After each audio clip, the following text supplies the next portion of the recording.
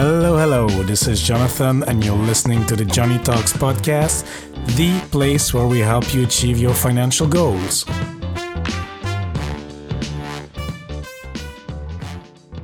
Hola, amigos. Hope you're having a great day wherever you are. And if you're a new listener to the show, special warm welcome to you. I really appreciate you tuning into the show. And if you're a returning listener, welcome back. I appreciate it even more. In today's episode, we will speak to my friend Laura Oldani from Rich and Resilient Living. Laura is a wealth coach, but not your ordinary one. She's a socially conscious wealth coach. That was a mouthful. So yes, what she does is she helps her client with investment decisions that have positive impacts on their financial bottom line, as we are used to, but as well that offer positive impacts or returns on people and our planet.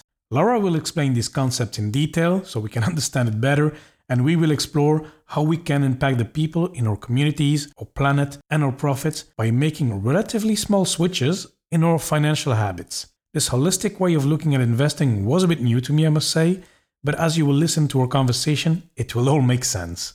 This episode is for you if you want to manage your finances and reach financial independence with a more conscious and sustainable approach. So without further ado, let's hear the interview. Hello, Laura. How are you doing today? I'm very, very well and delighted to be here with you, Jonathan. Thank you for having me on your podcast. Yes, I'm excited to have you. We will talk about something we really didn't touch upon, briefly with other guests, but here we will go quite in details on how to manage your money in a sustainable way, or maybe more conscious way, socially conscious way. You run a blog, richandresilientliving.com, and you're a wealth coach, a socially conscious wealth coach. So can you explain us a little bit what that means, a socially conscious wealth coach? What do you do actually?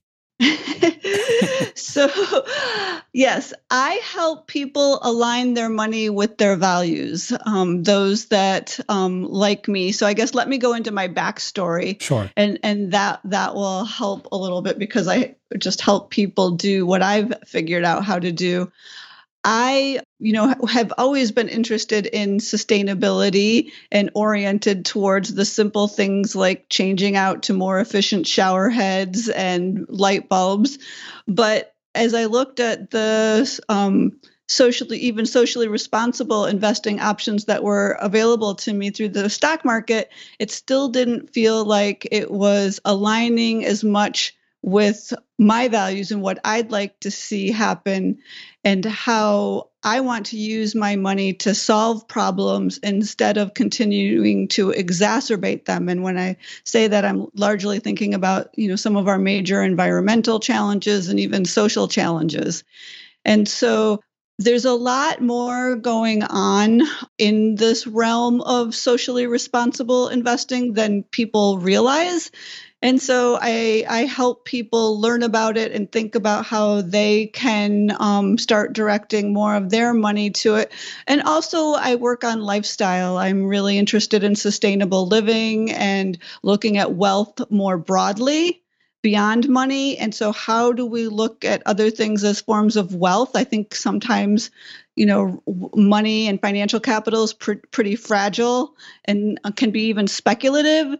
But if we're looking at our, material capital and living capital and social capital, that's a lot more resilient. And we can think holistically about how we build wealth. And that's what I try to help people do. Mm-hmm. Well, that's very broad and as well, it's a bit new to us and to me. Is that a bit similar to this trend that's been going on for a couple of years in the finance industry, the ESG investing and the ESG funds? ESG, I think it stands for environment and sustainable and the governance, or is it social governance? Is that a bit, do I need to see that as aligned with that? Yes, I would say that the ESG and the SRI are kind of the stepping stone to what I'm talking about. Mm-hmm. So that is the kind of the low-hanging fruit in this pursuit of building wealth outside of Wall Street. I mean, you can build the wealth inside Wall Street, but I'm going even further, looking at opportunities, investing opportunities that are outside of Wall Street and in local economies. Mm-hmm. And other places. And is this way of investing because here we talk a lot about investing in general in the stock market, dividend stocks, and as well alternative options. And is that a way to make an impact in the world? I mean, a positive impact. But then are you then reducing your return on investment? All right. So that's a lot to go through there. So very good. The research is showing more and more that these SRI and ESG funds that are those low-hanging fruit in this type of investing are producing comparable returns to conventional investing options from what I've heard and read. Obviously, this type of investing, this impact investing approach or alternative investing approach is unfolding as we speak. So the research and the returns aren't there, but it is a risk, but it's also about looking at a broader definition of return or a broader picture of return on investments. So conventionally, typically, we're thinking about a financial return, but if we look at it more holistically, we can think about the return on investment of how we are reducing our impact on the planet and potentially, improving our quality of life by reducing our negative impact on the planet or our negative impact on other people. Because when other people thrive, I think we thrive even more, and a rising tide lifts all boats. So it's not a bottom line that's as easy to measure as a financial bottom line, but there is this concept of a triple bottom line, which is an accounting framework that businesses apply, but we can also apply it in our own personal finances, and that is looking at people, planet, and profit. Yeah. And equal, measuring all of those when we're thinking about returns. Yes. Okay. That's very good that you mentioned this triple bottom line. I mean, for those who work in the corporate world or in the finance world in general, I mean, bottom line is what we are looking at, the financial results. What am I getting? What is my financial performance? Now, the triple bottom line, do you have a concrete example of how that works? For example, in an investing, I mean, maybe in the stock markets or maybe in real estate, how would that work? How do I need to see that? I'm going to give an example right off the top of my head that is going to hit two of these and at least doesn't have a negative impact on the other. So one alternative investment I've made is, I'm here in the United States, is in initiative called a company called American Homeownership Preservation. Mm-hmm. And so what this company does is they buy up distressed mortgages and work with the homeowners, the families, to help keep them in their homes. Mm-hmm. And so I'm earning a return on this investment, and they're using the money to help keep people in their homes. So there is a financial return. There is a people return, certainly, because we're helping people stay in their homes.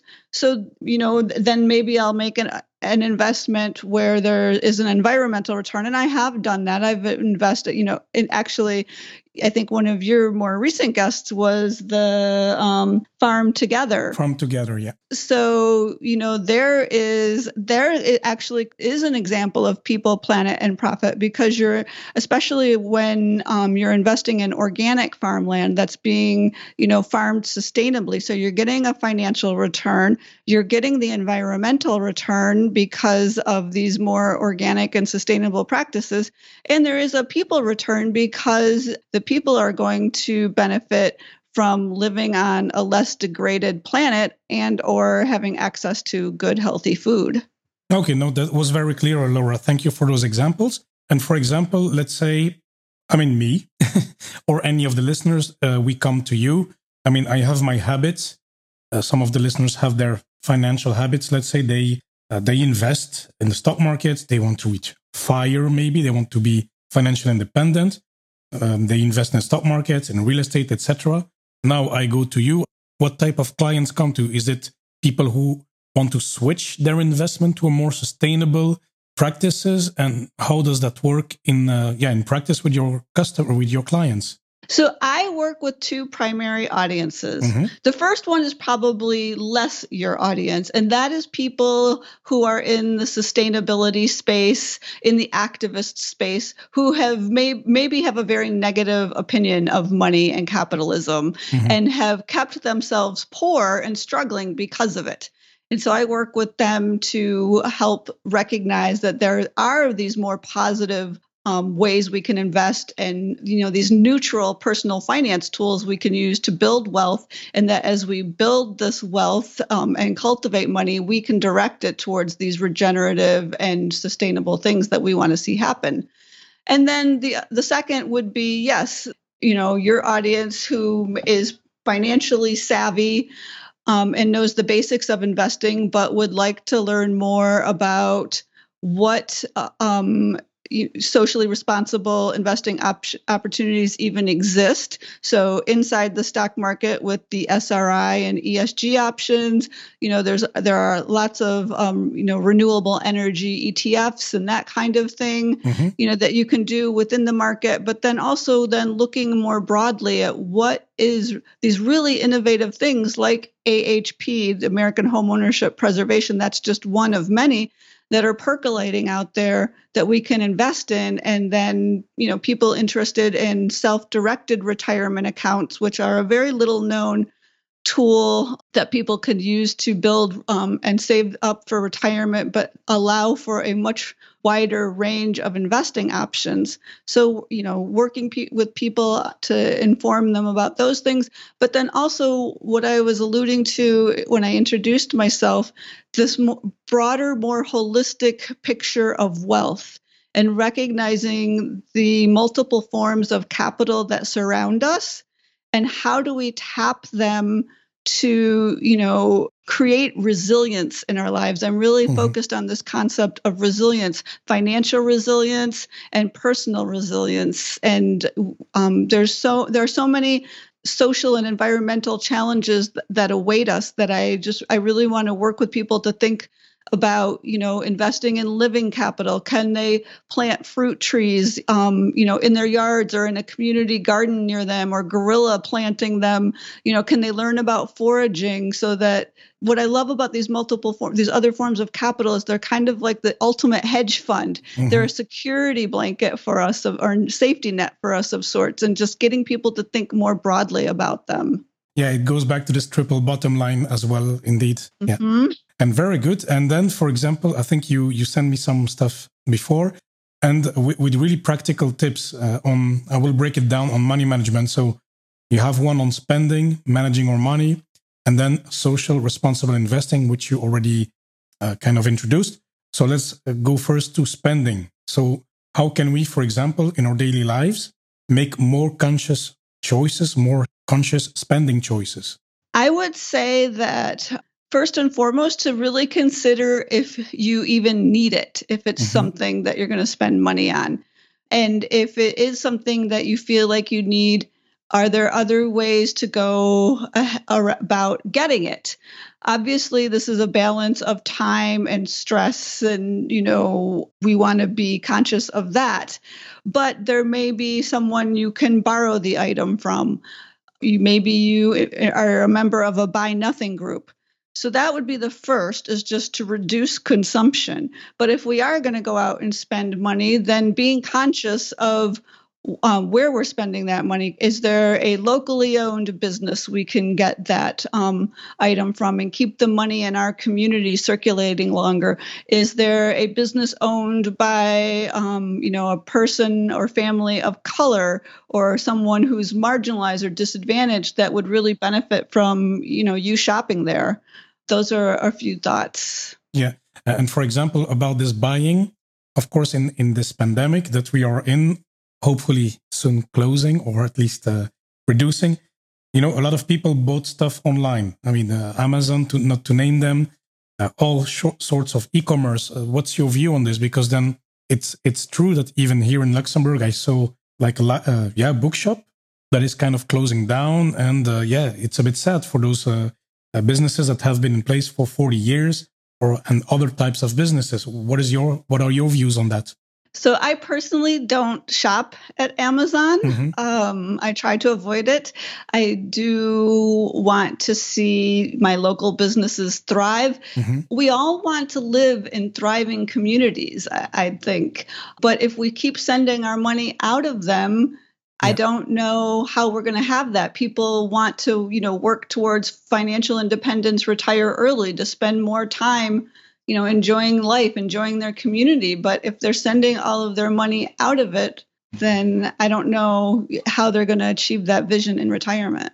And you talked, and before in our previous chat that we had before this episode, you talked about purchasing from B corporations. Can you explain a bit what is a B corporation? Sure.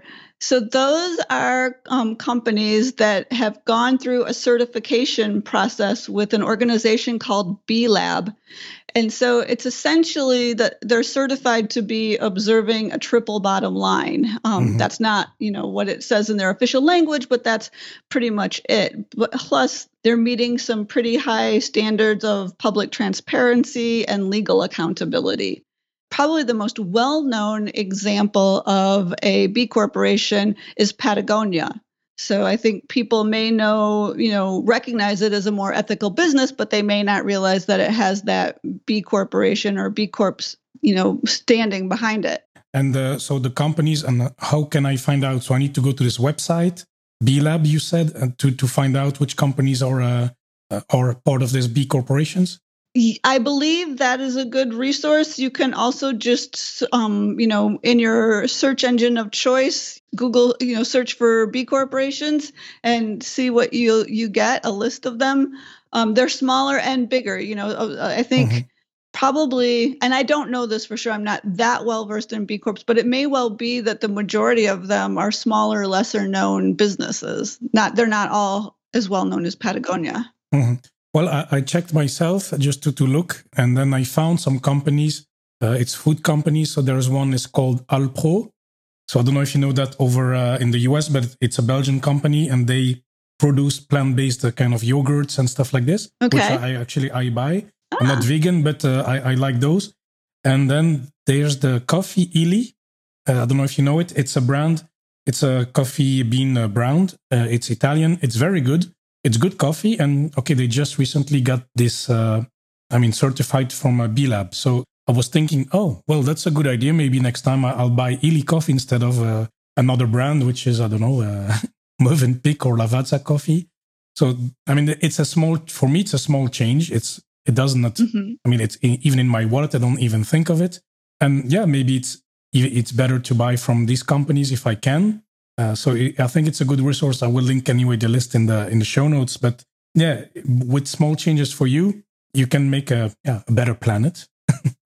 Great, yes. And about managing our money, Laura, we talked before, and you mentioned some socially responsible banks and credit cards. So yes. How can we find those banks and credit cards? And can you explain a bit how they are socially responsible?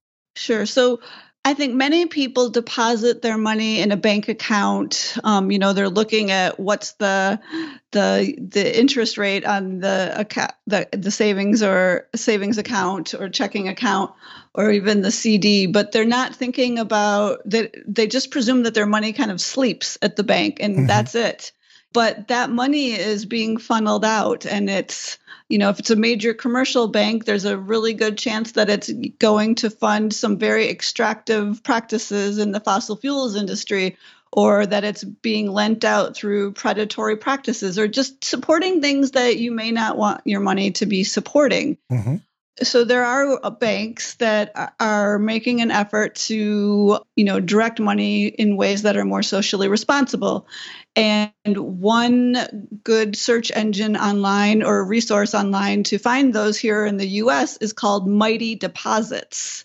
That's a website people can pull up and look for socially responsible banks here in the U.S. Or also in the U.S., we have credit unions, which are often committed, they're based in a local community, and they're committed to lending a much larger, if not all of their money, out to businesses and individuals in the local community. So again, it's keeping that money circulating locally. It's more likely to be supporting things that people would like to see their money supporting. Or we even have here in the U.S. what are called CDFIs, Community Development Financial Institutions, and not all of them are banks, but they are designated by the Treasury and are required to direct the money that's deposited that they have access to marginalized and very undercapitalized communities. So, for example, we have the Native American Development Bank or Native American Bank here in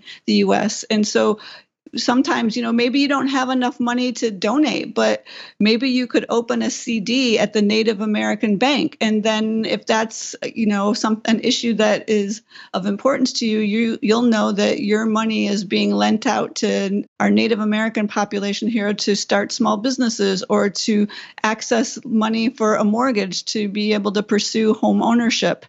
And then globally, there's a resource called the Global Alliance for Banking on Values, so GABV, and that is a website people can use to find socially responsible banks around the world. I know in Europe there is a bank called Triodos, TRIODOS. Yes. I don't believe it's in every European country, but it is in some of them. It's a Dutch company. I think they have some presence in some other countries. Yeah. Okay, so that's an option as well. And then, so again, similarly to credit cards, with credit cards, what is your money supporting? There, you could get a credit card from one of these socially responsible banks, or from a credit union, or here in the U.S. we have Green America, and Green America has an article on their website with a number of credit card options that support, nonprofits with missions, and they may not be able to come up to offer you the rewards programs, the travel rewards programs that so many people are attracted to, but they do often have rewards programs. And again, there are different rewards. There are the reduction in harm to people and planet rewards that come along with these as well. Okay, very good. And I will ask the question, it maybe sounds stupid, but are these banks safe or compared to the more famous names, the bigger brands? In the U.S., these banks are all FDIC insured. Yeah. And so, again, I regret that I'm not as familiar with this all across the world, but a lot of people in Australia love Bank of Australia. It's a public bank, and I believe that's a highly reputable bank. Yeah, Triodos is as well very reputable. So again, it's a small change, actually. Yeah? I mean, if you have some money and you want to place it in a bank, I mean, you can choose between, let's say, to pick the American example, you can put at Wells Fargo or Bank of America, but maybe you could put at one of these banks, and it's very easy. It's for you, it doesn't change much in your personal life. It's a small switch, but it can make a big impact, a positive impact for some communities which are disadvantaged, as you mentioned. So, no, I like it. Maybe I should look at Triodos here if it's available in Luxembourg. Who knows? It would not make a big change for me, so why not? Let's see. Let's talk about investing, Laura. You mentioned socially responsible investing. So how can we do that? So first, I'm going to even back up before talking about specific investments. And I think a lot of this audience is going to be people who are invested in the stock market, yes, mutual funds, direct, investment in stocks. And I want to mention shareholder advocacy. Because if you are invested in these conventional, is the best word I'm choosing to use for this, kind of the mainstream companies, especially if you are a direct investor in these companies, you can exercise your shareholder muscle. And there are several ways that you can practice shareholder advocacy. One is through proxy voting. Another is through the shareholder resolutions, weighing in on those, and also just company engagement, making your opinions and preferences known as to regards to company decisions. And even if you have purchased through mutual funds, you can reach out to the fund manager and let them know that you would like to see more decisions being made that are in line with ESG, those environmental social governance practices that you mentioned earlier. And here in the US, there is an organization called As You Sow, and that's sow spelled SOW, As You Sow, that is a leading shareholder advocacy group and can really help you learn about what shareholder advocacy involves and how you can do it. And I know less about shareholder advocacy organizations in Europe, but I do know that there is one called Share Action based in the UK, and I'm not sure if they're only focused on what's happening in the UK, but that is an option in Europe that could be worth investigating as well. So that would be the first step. Is we need people who are still invested in these larger corporations to really be letting them know that we are watching them, and we'd like to see them making decisions that are less harmful to the planet and its people. And then I have a direct question because, of course, let's say I invest in a company called Total. It's in France. I mean, I do. Okay, but I have a number of shares, but still, I mean, my voice is very limited. I mean, maybe I have a 0.00008% of the company. You know, will people really hear me instead of bigger shareholders? So that's why it's really helpful to work with these advocacy organizations, because they're bringing all of those individual voices together. Okay. So it has more weight. Okay, very good. Because I can see that if you work with a mutual fund manager, maybe that's, I think it's maybe easier because as well, there's a high focus on that. I mean, I attended a summit back in October, November, ESG and COVID. These were basically the topics. So I think that's a very good way to push it in that direction. So that would be the first, I guess, level of investing or that we would start with. And then, so again, staying in the stock market, then we have these SRI and ESG funds. So yes. SRI being socially responsible investing, ESG, as we've already said, environmental, social, and governance funds. And there are more and more of them all the time. And I will admit that the minority of my retirement savings is in these particular funds. I have taken the step of moving much of my money outside of the stock market into a self-directed IRA so that I can invest in these more alternative investments. So I can speak less adeptly to all of the options that exist, but there are many, many SRI and ESG funds and more all the time that are, they're even fine-tuning themselves. We now have, a social justice oriented fund here in the US. Some of them I think are much more focused on the environment, but they're out there. And again, I would say they're the next easiest shift is moving your money. And most of the mainstream brokerages or even employer-based funds now have some kind of SRI or ESG funds that people can move their money into. And then Laura, so I hear, of course, you're moved by, you're passionate about the environment, a sustainable future for a future generation. And that's very important. I think it's good that I have you on. I'm glad to spread the message. And then what's in the future for you? I mean, what are your plans? Because now you are you're a coach. You also I know you grow some fruits, some crops yourself. What is your future? What are your future plans? Actually, what do you want to bring to the world or for yourself? I'd really like to teach more. I have taught some classes with people, and I'd like to really combine this personal finance side of building wealth with those multiple forms of capital and bringing people together to look at sustainable or even regenerative living as a path to financial independence, and creating income streams based on these other forms of capital, and putting that together by doing things that people really enjoy, and by connecting with each other, really, I think we don't recognize enough the value of social capital. Mm-hmm. Yeah. And I think of all the forms of capital, if really things got bad, God, heaven forbid, in our lifetimes or any time, but I think this is the social capital could possibly be really the most resilient form of capital if something with all those digits in the computer that represent our dollars ever did disappear. This is very much not a fear-based approach to wealth building. On the contrary, I think nature is a closed loop, no waste, abundance-based model. And so how do we look to nature and those lessons to work together to build that wealth for ourselves and our communities? And that's what I'm working towards, getting people excited about and thinking about and feeling like they know how to do it. Mm-hmm. No, great mission.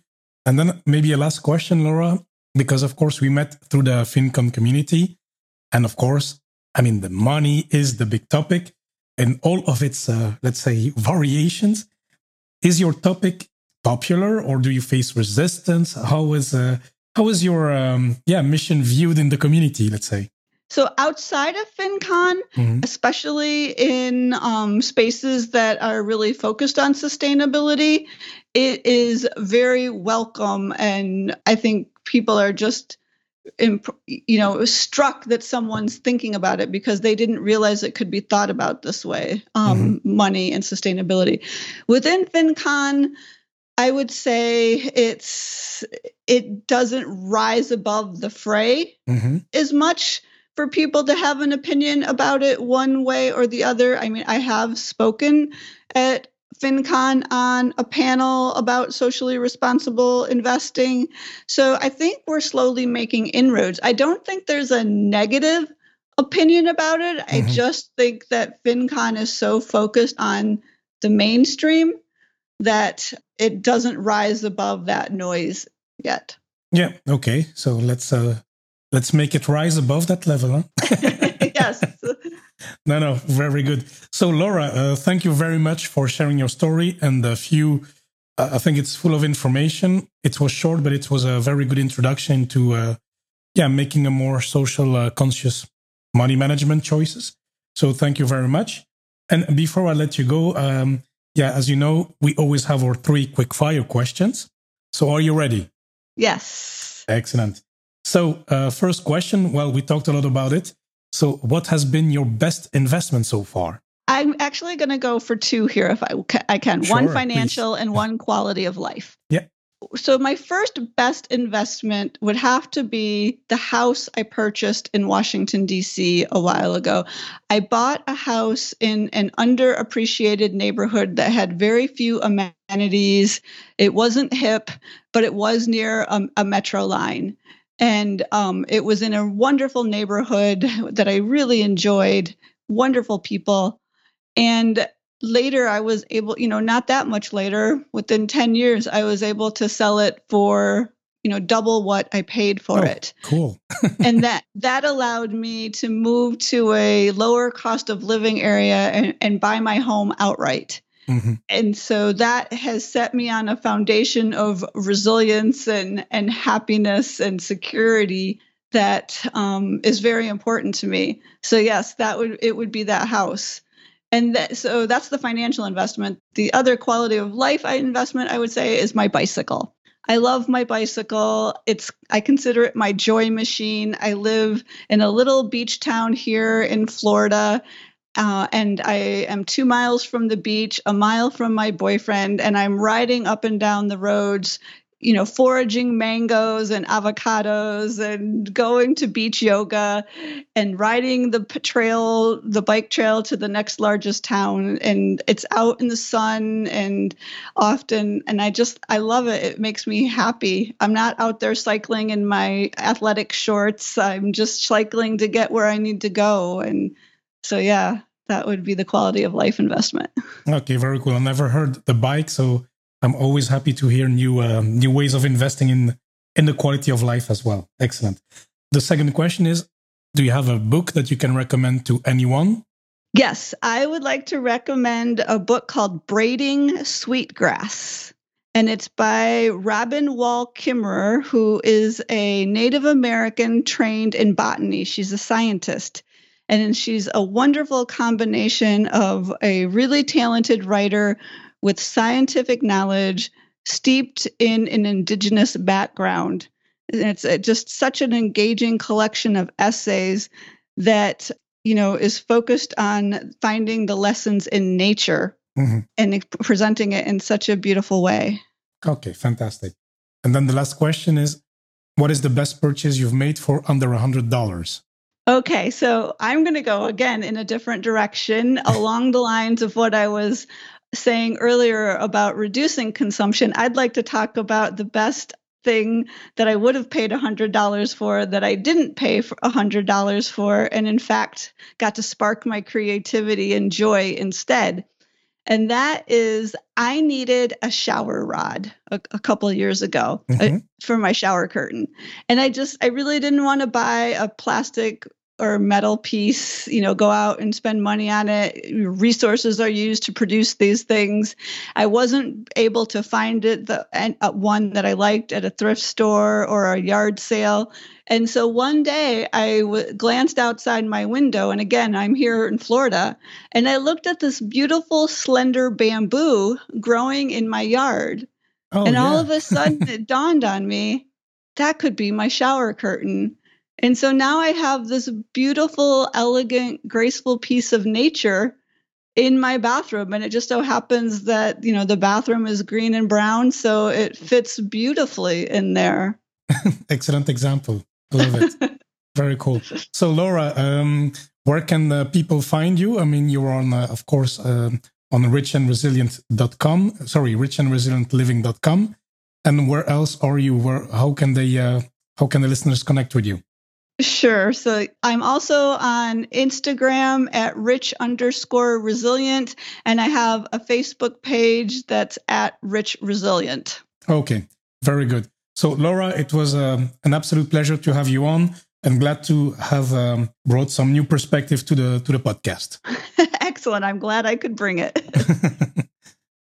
I hope that you enjoyed this episode and that you learned something from it. And if you find it useful, please make sure you share it with a friend, or you can also rate the show in your favorite podcast app. This will help the show to grow, so if you do so, thank you very much. And on that note, Valerie, thank you for your review. I really appreciate it. And now, as usual, let's go through the key takeaways for today.